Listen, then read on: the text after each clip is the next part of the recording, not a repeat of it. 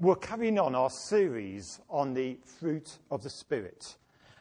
If you've been here the last couple of weeks since we've been doing it, you'll know what the first two fruit are. And you know I'm going to bound to be asking you because I'm very predictable in what I do. So if you've been here, or if you're a theology student in a really marvellous establishment, who will know anyway, what are the first two fruit of the Spirit that we've looked at last week and the week before?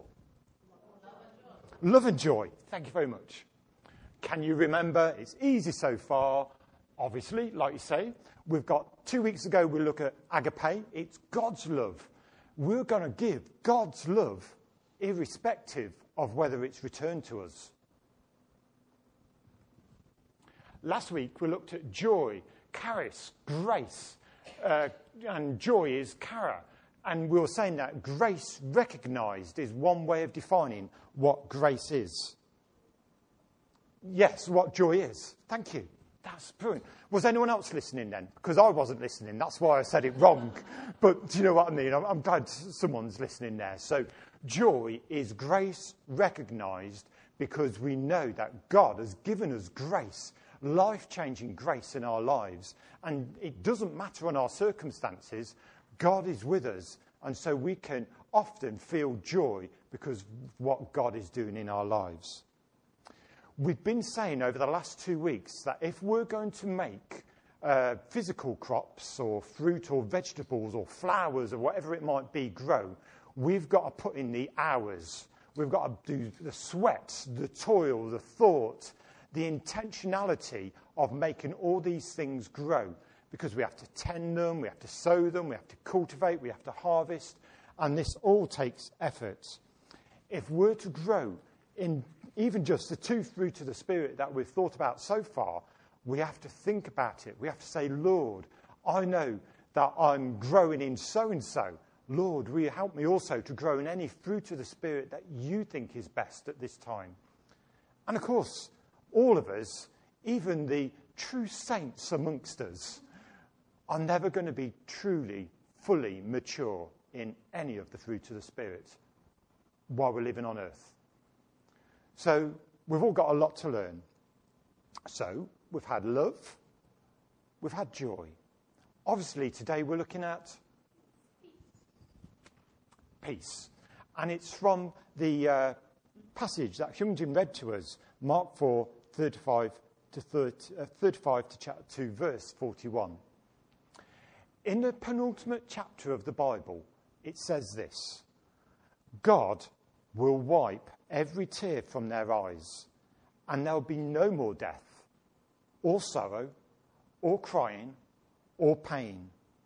All these things are gone forever. And the one sitting on the throne said, Look, I am making everything new.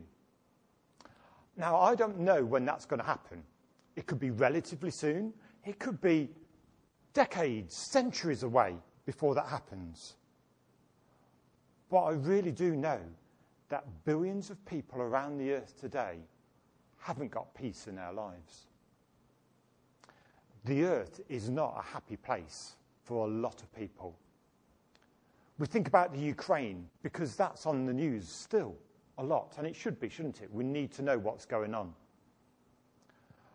But have you thought recently about Haiti, Palestine, Ethiopia, Nigeria, Myanmar, Hong Kong, Kashmir, or the Yemen? There's conflicts going on in all those places. And I could have done twice as long a list as that if I'd thought about it a bit more. There's all these conflicts going on around the world, every continent.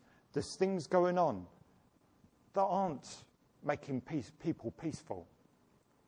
Yesterday, Jill and I went to the National Memorial Arboretum, just the other side of Tamworth. And the biggest and largest memorial there is the Armed Forces Memorial. And it lists the names of everyone who's been killed in the service of our country since the Second World War. Over 16,000 names are on that memorial.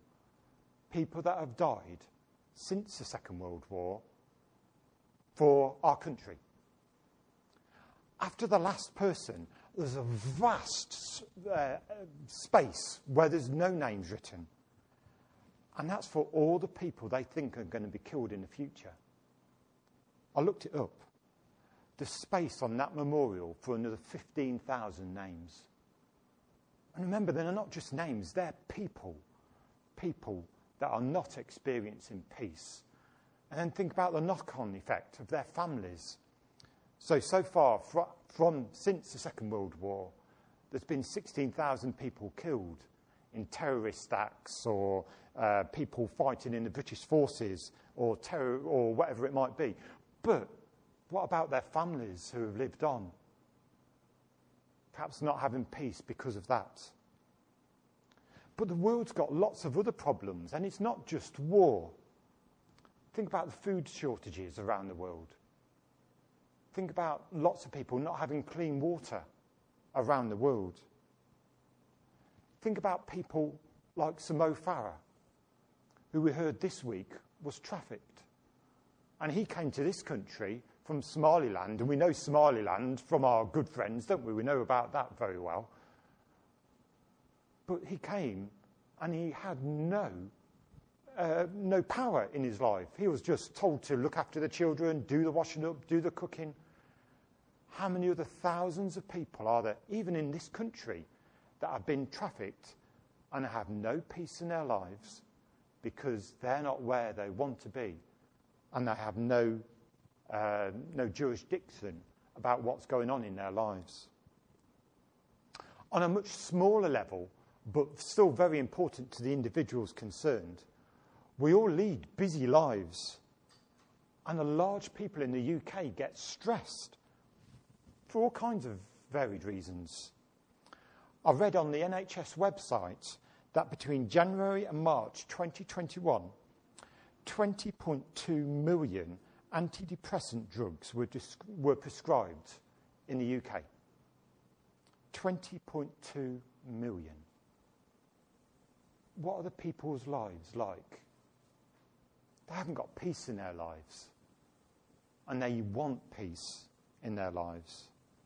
Yesterday I was reading about, on the BBC website, about some rich people who are really rich, and they've had sort of burglaries in their house. So now what they try and do, they don't just think about living rooms and bedrooms and maybe cinemas if you've got a lot of money. These really rich people have panic rooms built into their house. Because if they get an intruder into their house, which is fairly likely because people have got a lot of money and have got things on display and everything, they can go into this secret room where no one will find them, and they can call the police or some private security firm, because people want to have peace. And they're just trying to find it, or trying to make it themselves have it for them and their families. People want to live in peace, but sin makes it tricky. Even for us, it can be really difficult for us to have peace in our lives, because we're not immune to heartache, to failure, to disappointment. But do you know, there's some brilliant news. We're not orphans. We've not been cast aside. None of us are alone. God loves us and is with us despite of our difficulties and our trials. I'm going to read the scripture. It's brilliant. Isaiah 43, verses 1 to 3, and it's from the NLT. That's the New Living Translation. But now, O Jacob, listen to the Lord who created you. O Israel, the one who formed you, says, do not be afraid, for I have ransomed you. I have called you by name. You are mine. When you go through deep waters, I will be with you. When you go through rivers of difficulty, you will not drown. When you walk through the fire of oppression, you will not be burned up. The flames will not consume you. For I am the Lord your God, the Holy One of Israel, your Saviour. I always love passages like that, because it just makes me think that whatever we're going through, Or perhaps our family, maybe a family member has died recently and it's aching and it's horrible. Or maybe something else has happened in your family. Just to emphasize the when you go through deep waters, when you go through rivers of difficulty, when you walk, I'm still going to be with you, God says. Last week, when we were thinking about joy, we thought about Psalm 23, and Jill read it to us. Here's just a few verses 4 and 5. Even if I go through the deepest darkness, I will not be afraid, Lord, for you are with me. Your shepherd's rod and staff protect me. You prepare a banquet for me where all my enemies can see me. You welcome me as an honoured guest and fill my cup to the brim. Sometimes people say, oh, you are cup half full or cup half empty. God's neither. He fills our cup to the brim. Even when we're in the presence of our enemies, God loves us. God is with us. God is saying, I am here. I am with you. I love you, in spite of our difficulties. Let's quickly look about that word peace then.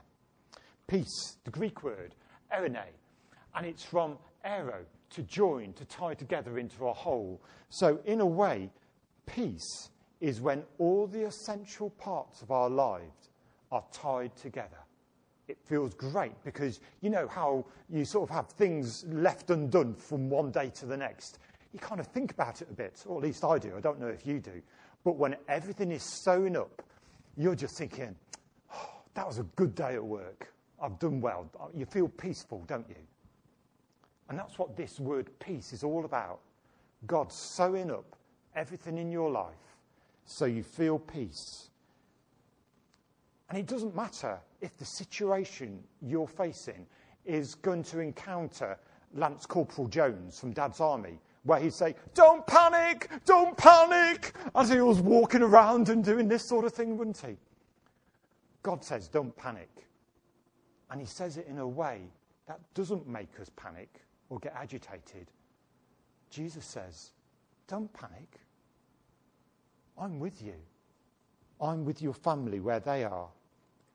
I can be with you and give you peace so that even if things are going horribly wrong or even things are going well, we can experience peace that you wouldn't really normally experience.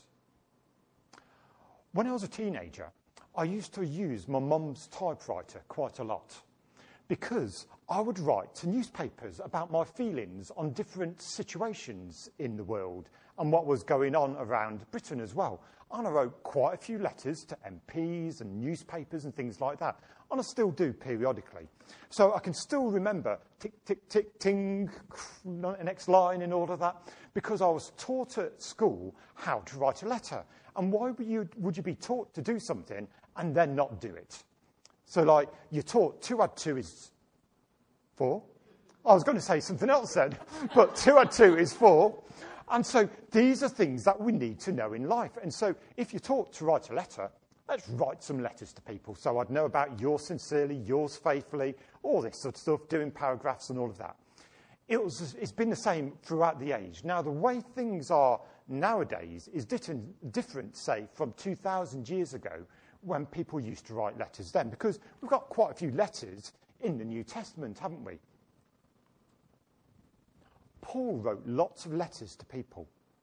And we think we've got 13 letters that he wrote to churches or to people while he was still alive.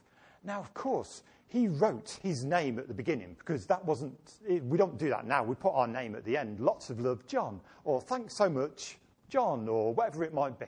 So, but then they'd put their name at the beginning and probably some important point afterwards.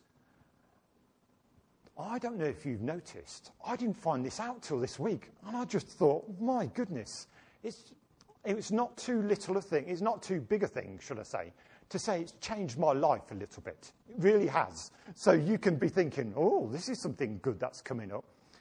Paul wrote something at the beginning of his letters, every one of them. Any ideas what it might be?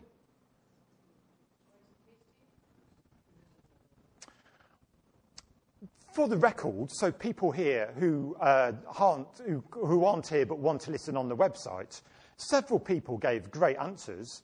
And my wife, who wasn't preordained to know this answer, but she certainly does, said, grace and peace to you. Grace and peace to you. He says that at the beginning of all his letters. How important is that then, if he said it?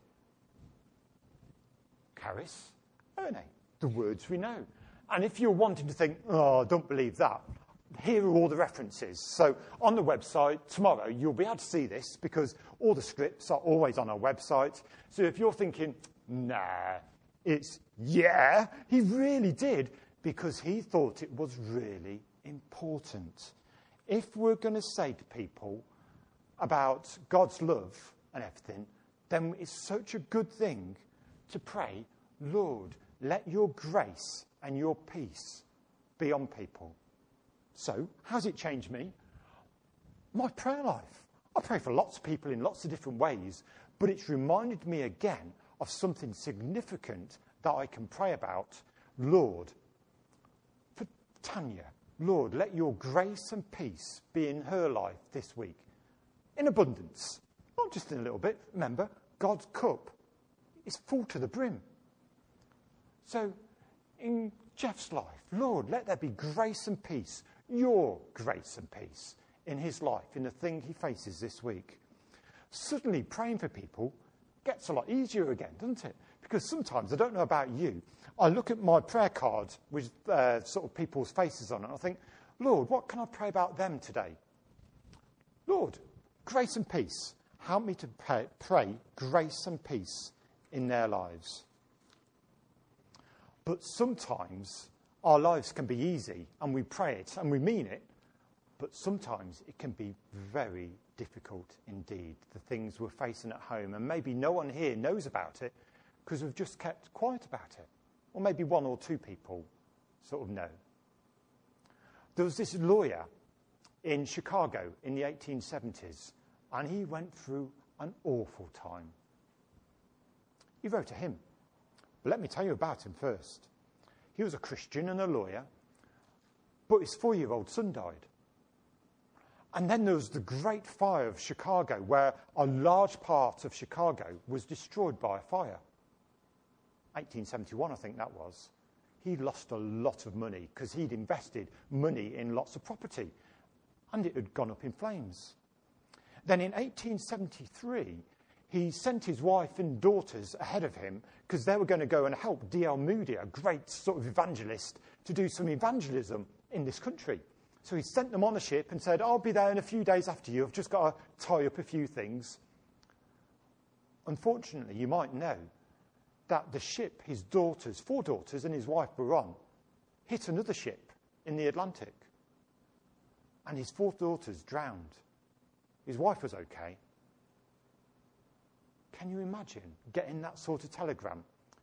Several years earlier, his 4-year-old son had died. A couple of years earlier, a lot of his money had just disintegrated because of this great fire in Chicago. And now his 4 daughters had died as well. What did he say? What did he do as he was going over the Atlantic in a boat? He wrote these words. When peace like a river attendeth my way, when sorrows like sea billows roll, whatever my lot thou hast taught me to know, it is well with my soul. Though Satan should buffet, though trials should come, let this blessed assurance control, that Christ has regarded my helpless estate, and hath shed his own blood for my soul. My sin, oh, the bliss of this glorious thought, my sin not in part but the whole, is nailed to the cross, and I bear it no more. Praise the Lord, praise the Lord, oh my soul. And now we have a hymn like that we can read and sing and ponder about. But he went through agony. And yet he still said, Lord, your peace is in my life. My family is depleted. But I trust in you. I need your peace in my life, because without it, I'm done for. I can't control my emotions, perhaps. Life can be like that sometimes, can't it?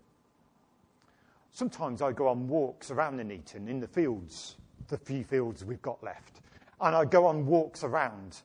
And years ago, I'd have my OS map with me because I didn't want to get lost. So I'd have it open and the right way up. And I'd be looking and thinking, oh, yeah, I know where we are. There's a mark and there's the field and everything. And sometimes I'd still end up getting lost, or we'd get lost a little bit just because it kind of happened. So along with technology, I sort of got myself an Ordnance Survey app on my phone. So now when I'm in a field, I know exactly where I am. And if I turn round, the arrow turns round as well. So I know exactly where I'm going. And that's so helpful because then you know where you are. But also on the ground, often you'll see one of these. And that's so wonderful when you're just walking along a field or along a pathway and you're just thinking, oh, great, chat, chat, chat, chat. There's another way marker. I know I'm going the right way. Everything's brilliant. And it can be like that in our lives, can't it? Everything's going well. We've got a routine. We're listening to God. We feel blessed.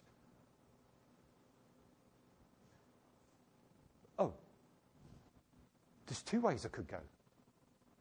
That's a bit tricky. Oh, I'd like to marry Shen. She's great. Shall I ask her to marry me? Hyungjin might have thought a few months ago, not me. All right, I'm happily married. But Hyungjin might have said that a year ago or something and just thinking, I really like her. Or it might be that something else has happened in a good way. You've got the opening to go and do some study somewhere. Or you might be thinking, oh, my family lives somewhere else. Maybe I'll go and live near them. Or it might be something quite negative, like an illness, which gives us another way to go. Life can be tricky sometimes. And sometimes, if we've got the one route, we can have peace about where we're going. But if we've got two routes or more sometimes that are open to us, that can be very difficult. And we might be saying, oh, Lord, which way shall I go? I don't know. But I've come to the conclusion that God's will for my life isn't like a tightrope. It's not, I must go this way, and if I just go off a little bit, things are going to get very tricky. I know that if I'm following God, listening to him, regularly spending time with him and with other Christians, if there's another route, then God can say, go either way. I'm going to give you peace both ways. Sometimes it's an either or rather than you must go one way. And so maybe some of us are just thinking about, oh, I'm not sure what life entails. What's life all about? What am I doing? And there might be several paths you could go. And if the Lord isn't sort of saying one more than the other, then just go with how you're feeling is good after talking to friends maybe. The important thing is, just like it says on the front of the Onward today, God, my future is in your hands. And it's much easier to see when you've got it a copy on your own screen or a paper copy. And that just reminds me of that reading that Hyungjin read this morning to us. Jesus says, peace, be still. And in this psalm, stand silent, know that I am God. I will be honoured by every nation in the world. Be still and know. But maybe in your situation today, Jesus is saying, peace, be still. Or other versions say, that's enough.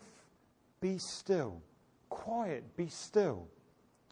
Silence, shut up. God might be saying that to all the situations we face. Jesus was in the boat. He was asleep in the stern. Remember, the stern is the back of the boat. And Jesus was there, and he was just asleep. He had peace despite all these waves and the tossing. And remember, quite a few of Jesus' disciples in the boat were fishermen, but they were scared. It must have been some big storm. And yet Jesus was asleep, because Jesus is the Prince of Peace. But more than that, I think sometimes Jesus brings us peace. But sometimes if we are doing wrong things, things that aren't good for us or for other people, Jesus can be the king of the nudges as well. And just say, go on, go that way. That's the way to go. I want to nudge you into doing this for that person, to showing love, to showing respect to other people. It talks there about Acts 16, 6-10. And if you remember, that's where Paul was saying to God, oh, where should we go? And these different ideas he brought to God. And God said, no, don't go this way. And then this person in a vision, the man of Macedonia, said, come to Macedonia, we need help. And so that's where they went. But what happened to them? We talked about it briefly last week, if you were here. In Macedonia is the city of Philippi, where they were sort of hurt with rods and put in stocks. So God said, go that way, and brought them peace and joy despite of the things that they had to go through. So we thought about peace, and Jesus can say, be still in your situation. But as we go through our lives, I want us to think about one thing especially. Let's lift our eyes to Jesus as we go through our lives. Easy lives sometimes, difficult sometimes. Because there's a prayer, and we say it every time in the evening service, near the end of the service. Number 6, 24-26, and this is from the International Standard Version, this one. May the Lord bless you and guard you. May the Lord's face enlighten you and bestow favour on you. May the Lord turn to face you, lavishing peace on you. So that's what I pray for all of us. Grace and peace, yes. But may the Lord lavish peace on you, full and overflowing over the brim of peace in your life. So no matter what you're facing, you can still say, the Lord is with me. There is this peace that mankind knows nothing about. Man wants to make panic rooms to get away from intruders. God is with me, and he's lavishing peace in my life. So I'm going to pray, and then Fiona will help us respond to some of these things.